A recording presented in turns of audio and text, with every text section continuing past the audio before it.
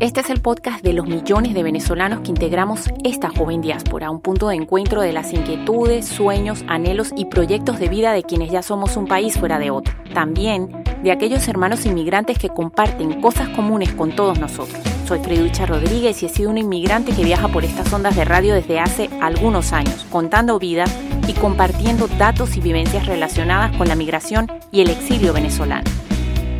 Bienvenidos a la Diáspora Venezolana Habla.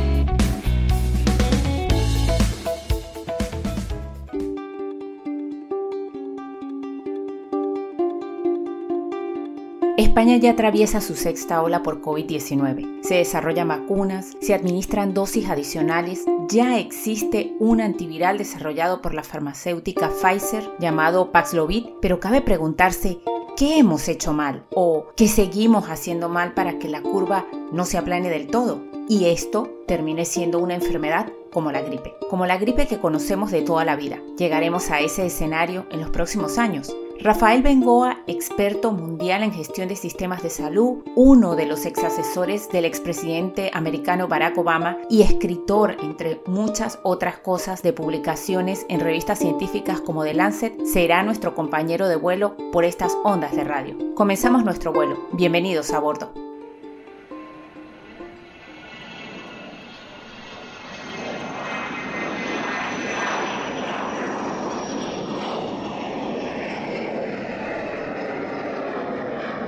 Feliz año 2022 en nombre del programa La Diáspora Venezolana Habla, felices Reyes.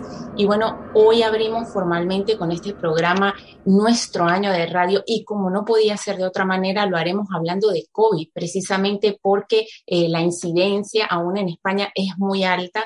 Y, como no, también en el País Vasco ha sido uno de los lugares de España, una de las comunidades autónomas que ha estado a la cabeza y para ello tenemos desde ya con nosotros como invitado al doctor Rafael Bengoa, un experto mundial en gestión de sistemas de salud y una fuente, tengo que decir, muy reputada y consultada en cuanto a este tema, el COVID-19, no solo en España, sino a nivel mundial y quien nos ha acompañado desde la primera ola. Bienvenido, doctor, a la Diáspora Venezolana Habla. Encantado de estar con vosotros. Gracias por invitarme. Nosotros queremos abrir este año haciéndole un montón de preguntas, pero como siempre orientadas a informar a la ciudadanía, más que a crear matrices de opinión. Le agradecemos nuevamente que nos ha acompañado desde la primera ola, aclarándonos cuestiones importantes que nos planteamos los ciudadanos de a pie en torno a este virus. Y bueno, como dije en el preludio de esta entrevista, la incidencia por esta enfermedad sigue siendo alta en lugares como el País Vasco, a la cabeza en más de una oportunidad en número de casos, ahora por esta variable Omicron, menos mortal pero más contagiosa que Delta. ¿Qué ha pasado? ¿Qué hemos o qué estamos haciendo mal, doctor? Bueno, en general lo que estamos haciendo mal es subestimar a Omicron. Sabíamos desde hace un mes y medio, antes de las Navidades, y ahora ya estamos en enero, que Omicron venía muy, muy infecciosa y sin embargo en nuestro contexto y en España en general y muchas partes de Europa no se tomaron medidas fuertes y ha habido una especie de exceso otra vez de pensar que solo vacunando es suficiente. Es evidente que es insuficiente y que hace falta acompañar la vacunación, que es clave, con medidas de salud pública que ya conocemos todos, sobre todo aquellas que tienen que ver con el distanciamiento social, las mascarillas en interiores y obviamente toda esa batería de protección que impide la infección. Entonces, a nivel estratégico, hay algunos gobiernos en España, entre ellos el nuestro aquí en el País Vasco, que sí pidieron unas medidas más exigentes al ámbito nacional, pero solo se decidió una cosa muy, muy light, que era pónganse las mascarillas en exteriores. Y obviamente eso es claramente y ha sido claramente insuficiente. Por lo tanto, no es un error de los ciudadanos, es un error estratégico de los gobiernos no haber podido fortalecer el necesario proceso de vacunación, que va bastante bien con un marco de contención de salud salud pública que es imprescindible todavía hoy y este mes en enero también. ¿Y hasta qué punto pudiera incidir precisamente un gobierno para que se vacune toda una población? Porque estamos hablando de una pandemia. Vemos el caso de Israel, que sacó su ejército a la calle y se vacunó todo el mundo, y de alguna manera eso sí que es una barrera de protección para que no existan más variantes a futuro de esta enfermedad. Sí, yo creo que los ciudadanos lo que tienen que saber es que cuando se han vacunado, y sobre todo aquellos que han recibido una tercera dosis o que han enfermado de la enfermedad y han recibido una o dos dosis más, están bien protegidos. Es decir, la gente piensa que solo hay una barrera, que son los famosos anticuerpos. Pero aparte de los anticuerpos que el cuerpo aprende a reconocer un ataque desde el virus, desde fuera, el cuerpo aprende a reconocerlo y lanza los anticuerpos, pero además lanza lo que se llama la inmunidad celular también, que es otra capa de defensa, que es la inmunidad de células B e incluso una tercera capa, que es la inmunidad de células T. Por lo tanto, todas estas son capas que el ser humano ha ido adquiriendo por toda la agresividad obviamente, de estas infecciones en el momento evolutivo en la Tierra. Por lo tanto, nosotros tenemos que saber eso primero. Pero es verdad que a pesar de eso, Omicron ha hecho suficientes cambios en su estructura como para evitar eso parcialmente. Sobre todo, consigue infectar la parte superior de los bronquios, no atañe tanto a los pulmones, la parte inferior de los pulmones, y por lo tanto la enfermedad, aunque es más leve por esa razón de que no ataca a los pulmones en sí, lo que ha ido pasando es que los gobiernos estratégicamente han dicho, como es más leve, no hace falta que hagamos más que solo la vacunación. Y ahí es donde está, yo creo, el error estratégico. Porque Omicron tiene dos caras. Una, que es soy más leve, y otra es pero soy muy infeccioso. Y entonces está infectando a tanta gente, y en ese potencial infeccioso, casi por volumen y magnitud de personas afectadas, hay muchas personas que caen enfermas y acaban en un hospital o en una UCI. Por lo tanto, el error estratégico ha sido pensar solo en una cara de la moneda y no en la otra. Y había que haber tomado decisiones en relación a la enorme infecciosidad. Como dijimos, también ha aparecido una nueva variante, al menos eso han dicho los medios recientemente, llamada Delta Cron, que es como una fusión de Delta y de Omicron. También hemos escuchado de Flurona, que también es como una mezcla de la gripe común con este virus, con el COVID-19. ¿Cuántas variantes más vamos a tener? Nos preguntamos todos los ciudadanos, y también nos preguntamos si en algún momento saldremos de esto, pudiéramos ver que esto se convierte en una endemia, por ejemplo. Todavía no estamos en fase endemia. Endemia quiere decir que ya estamos en una situación estable durante muchísimos meses en las que tenemos bajo control un virus de cualquier variante, que lo tenemos bajo control suficiente tiempo como para decir, bueno, no lo hemos erradicado, pero lo tenemos bajo control con las medidas, las vacunas, etc. Ese momento no ha llegado en España y prácticamente en ningún sitio. Por lo tanto, no estamos aún en fase endémica, y yo creo que lo que debe saber el ciudadano es que esto no acaba como un bombardeo y de repente el lunes ya no hay y pasamos a fase endémica y lo tenemos bajo control. Se va bajando despacio con fases.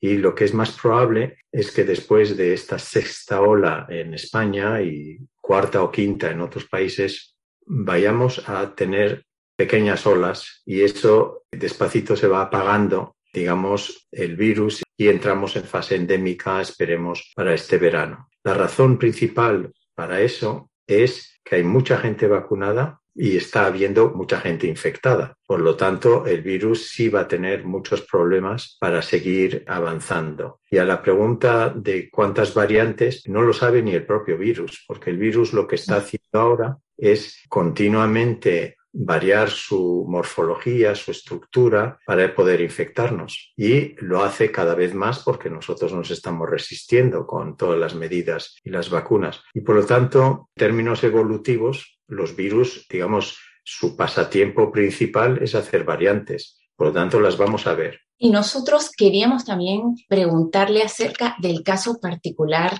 de Madrid. Madrid fue el Wuhan español en la primera ola y vimos cosas como las campanadas en la Puerta del Sol y nos preguntamos si realmente Madrid tiene el número de contagios que reportan los medios de comunicación o también es un manejo mediático que se está haciendo, porque yo particularmente regresé de Perú, donde también estuve haciendo entrevistas. Principios de diciembre vi muchísima gente en la Puerta del Sol, en estaciones como Callao, y me preguntaba, ¿realmente nos estarán diciendo la verdad con respecto a Madrid o lo conversamos en alguno de estos encuentros que hemos tenido? Madrid en la primera ola de alguna manera pudo haber alcanzado una inmunidad de rebaño. Sí, pero en Madrid, como entra y sale mucha gente de distintas partes del país, no creo que podemos hablar todavía de inmunidad de rebaño, pero sí de que Madrid en las primeras olas, sobre todo la primera, hubo un impacto enorme. Por lo tanto, hubo mucha infección. Y esto es posible que les haya protegido. No pienso que están engañando con los datos,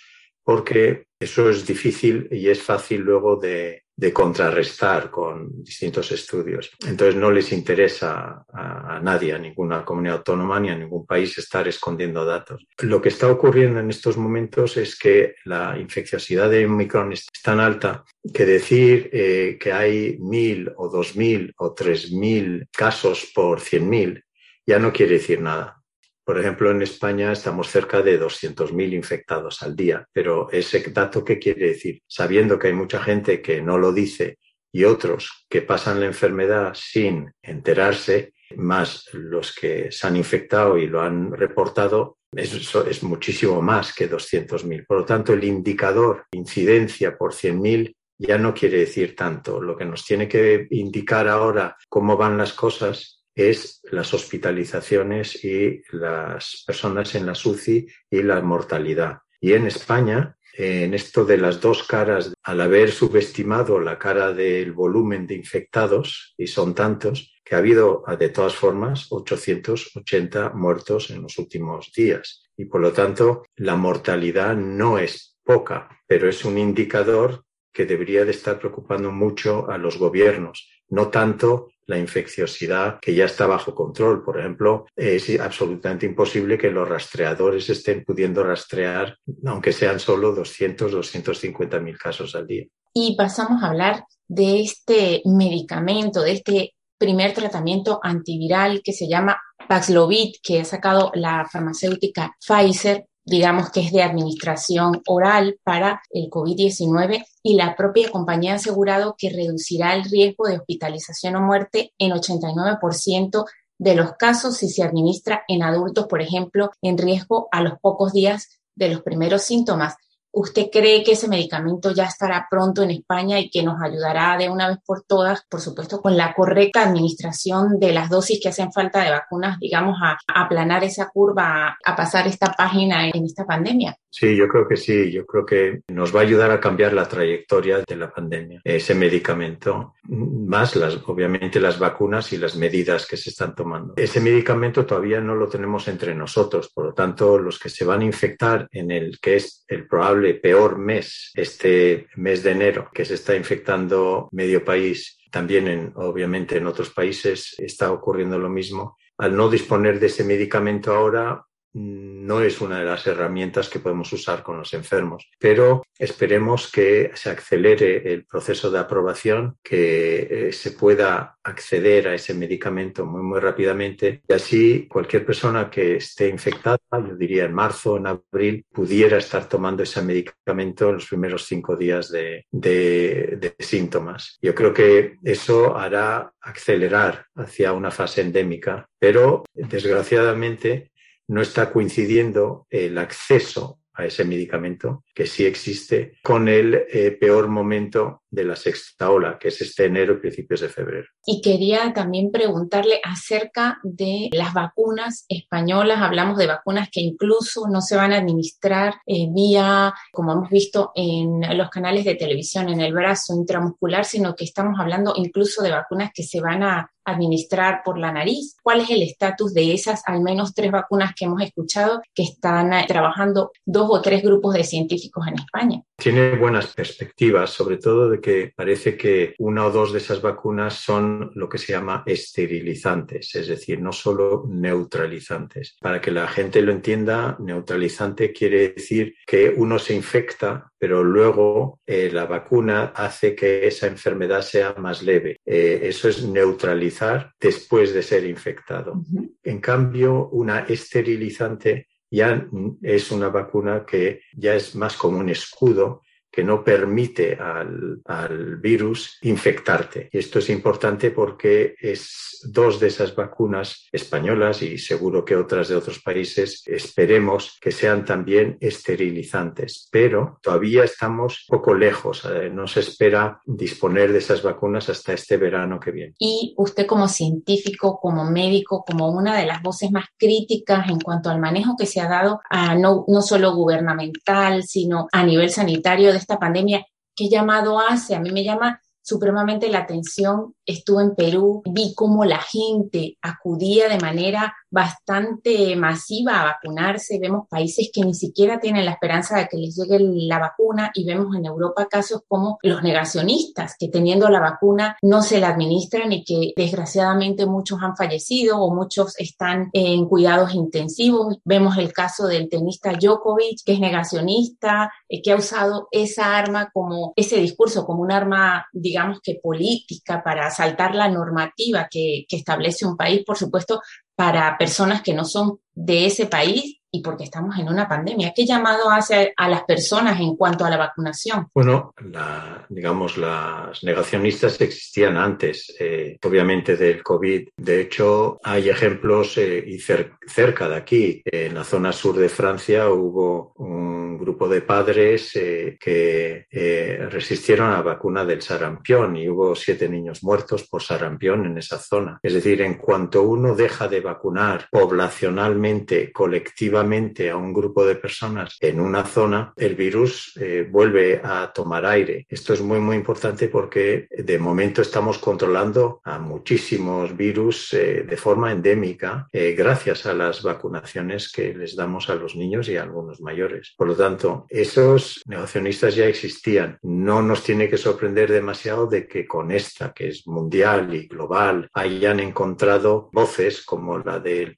este tenista, voces en los medios de comunicación, voces en los actores y en los cantantes, y estas personas han hecho obviamente mucho más daño que bien, porque el razonamiento de estas personas es un razonamiento individualista, pero creo que muchos no han entendido que para controlar estas enfermedades uno tiene que estar razonando como persona, también a nivel colectivo, a nivel de qué es lo que protege una colectividad, un pueblo, una nación. Y por lo tanto hay algo de no entendimiento y hay mucho, obviamente, de egoísmo en esas personas. Finalmente, para cerrar esta entrevista, yo también quisiera preguntarle qué lecciones tenemos que terminar de aprender como especie y como ciudadanos para salir de esta ola y que hayan olas, como usted lo dijo, más suaves que las van a ver, pero que no sea esto como lo que estamos viviendo actualmente. Yo creo que este tercer año en el contexto español va a ser mejor que el año pasado, este 2021. Y ese ya fue, gracias a la vacuna y a otras medidas, mejor que el primer año. Por lo tanto, vamos a mejor, pero como he comentado antes, esto no se para nunca como un bombardeo, se para despacito y actuando y con buenas estrategias. Para eso hace falta que el ámbito político actúe de forma más proactiva activa y no tan pasiva. De momento, en nuestro país, el gobierno da la sensación de ser un observador pasivo de según cómo se van desencadenando las infecciones. Y usando un ejemplo muy concreto, las decisiones de qué es lo que había que hacer con los colegios solo se tomó antes de ayer. Y obviamente ni los colegios, ni los profesores, ni los padres, ni los propios niños se pueden organizar de antelación. Por lo tanto, es un ejemplo, entre muchos otros, de verlas venir en lugar de estar actuando proactivamente. Por lo tanto, la lección principal, la primera es esa. La segunda que quisiera comentar, Ana, es que va a haber más variantes, pero también va a haber más virus. Es decir, en términos evolutivos, los virus van a seguir saltando del mundo animal al mundo humano. Estos virus que son simplemente un síntoma de cómo estamos tratando el planeta, no son la causa de lo que nos pasa. Si de hecho, como hemos tratado mal el planeta, los virus están, preparándose continuamente para pegar el salto desde el mundo animal al mundo humano. Y obviamente tenemos que intervenir sobre esa faceta de medio ambiente rápidamente, porque cuanto más intervengamos sobre esa, más controlaremos los futuros virus que nos vienen encima. Y por lo tanto, a recordar que esta pandemia es solo un síntoma de cómo tratamos al planeta, no al revés. Por lo tanto, lo hemos creado nosotros mismos. No me queda nada más que agradecerle por esta excelente conversación, como siempre. Como lo dije también al inicio de esta entrevista, nos ha acompañado desde la primera ola, siempre aportándonos datos e información relevante, sobre todo para saber qué hacer, para saber cómo actuar, digamos, en esta pandemia que nos agarró a los ciudadanos también un poco desprevenidos, y agradecerle por esa excelente reflexión que ha tenido acerca del planeta, del daño que hemos hecho al medio ambiente, tal vez como también lo conversamos en algún momento con nuestros sistemas productivos, con nuestro consumo como individuos, que también afecta al planeta, y esperemos, que hagamos esas tareas, como decimos en venezolano, o que cumplamos con esas obligaciones ciudadanas como españoles, nosotros que vivimos en este país. Así que no me queda nada más que invitarle nuevamente a mi programa, decirle que las puertas de mi programa están abiertas para otra oportunidad, y agradecerle por todos estos consejos. Muchísimas gracias, Ana Rodríguez. Me gusta mucho tu programa y te felicito por el alcance y el contenido que proyectas. Muchas gracias. Gracias, muchísimas gracias a usted y hasta pronto.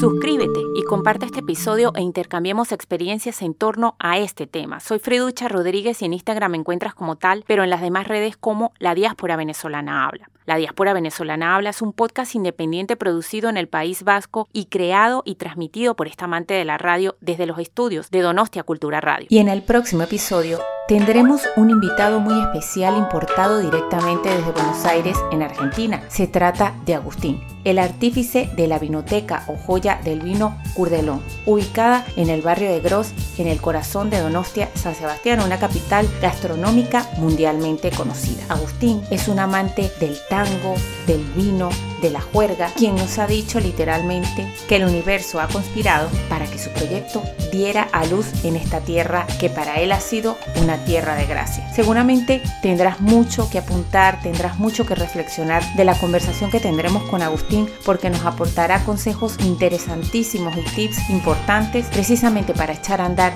esa idea, llámese un podcast ahora que estamos en la radio, llámese un gimnasio de CrossFit, llámese un market. Así que les esperamos por estas ondas de radio la próxima semana. Deseo en nombre de la Diáspora Venezolana Habla que nos escuchemos en el próximo episodio y hagamos más viajes sonoros y reflexiones juntos. Dicho todo esto, agur y esquercasco. Hasta luego y muchísimas gracias en tiempos de exilio y migración.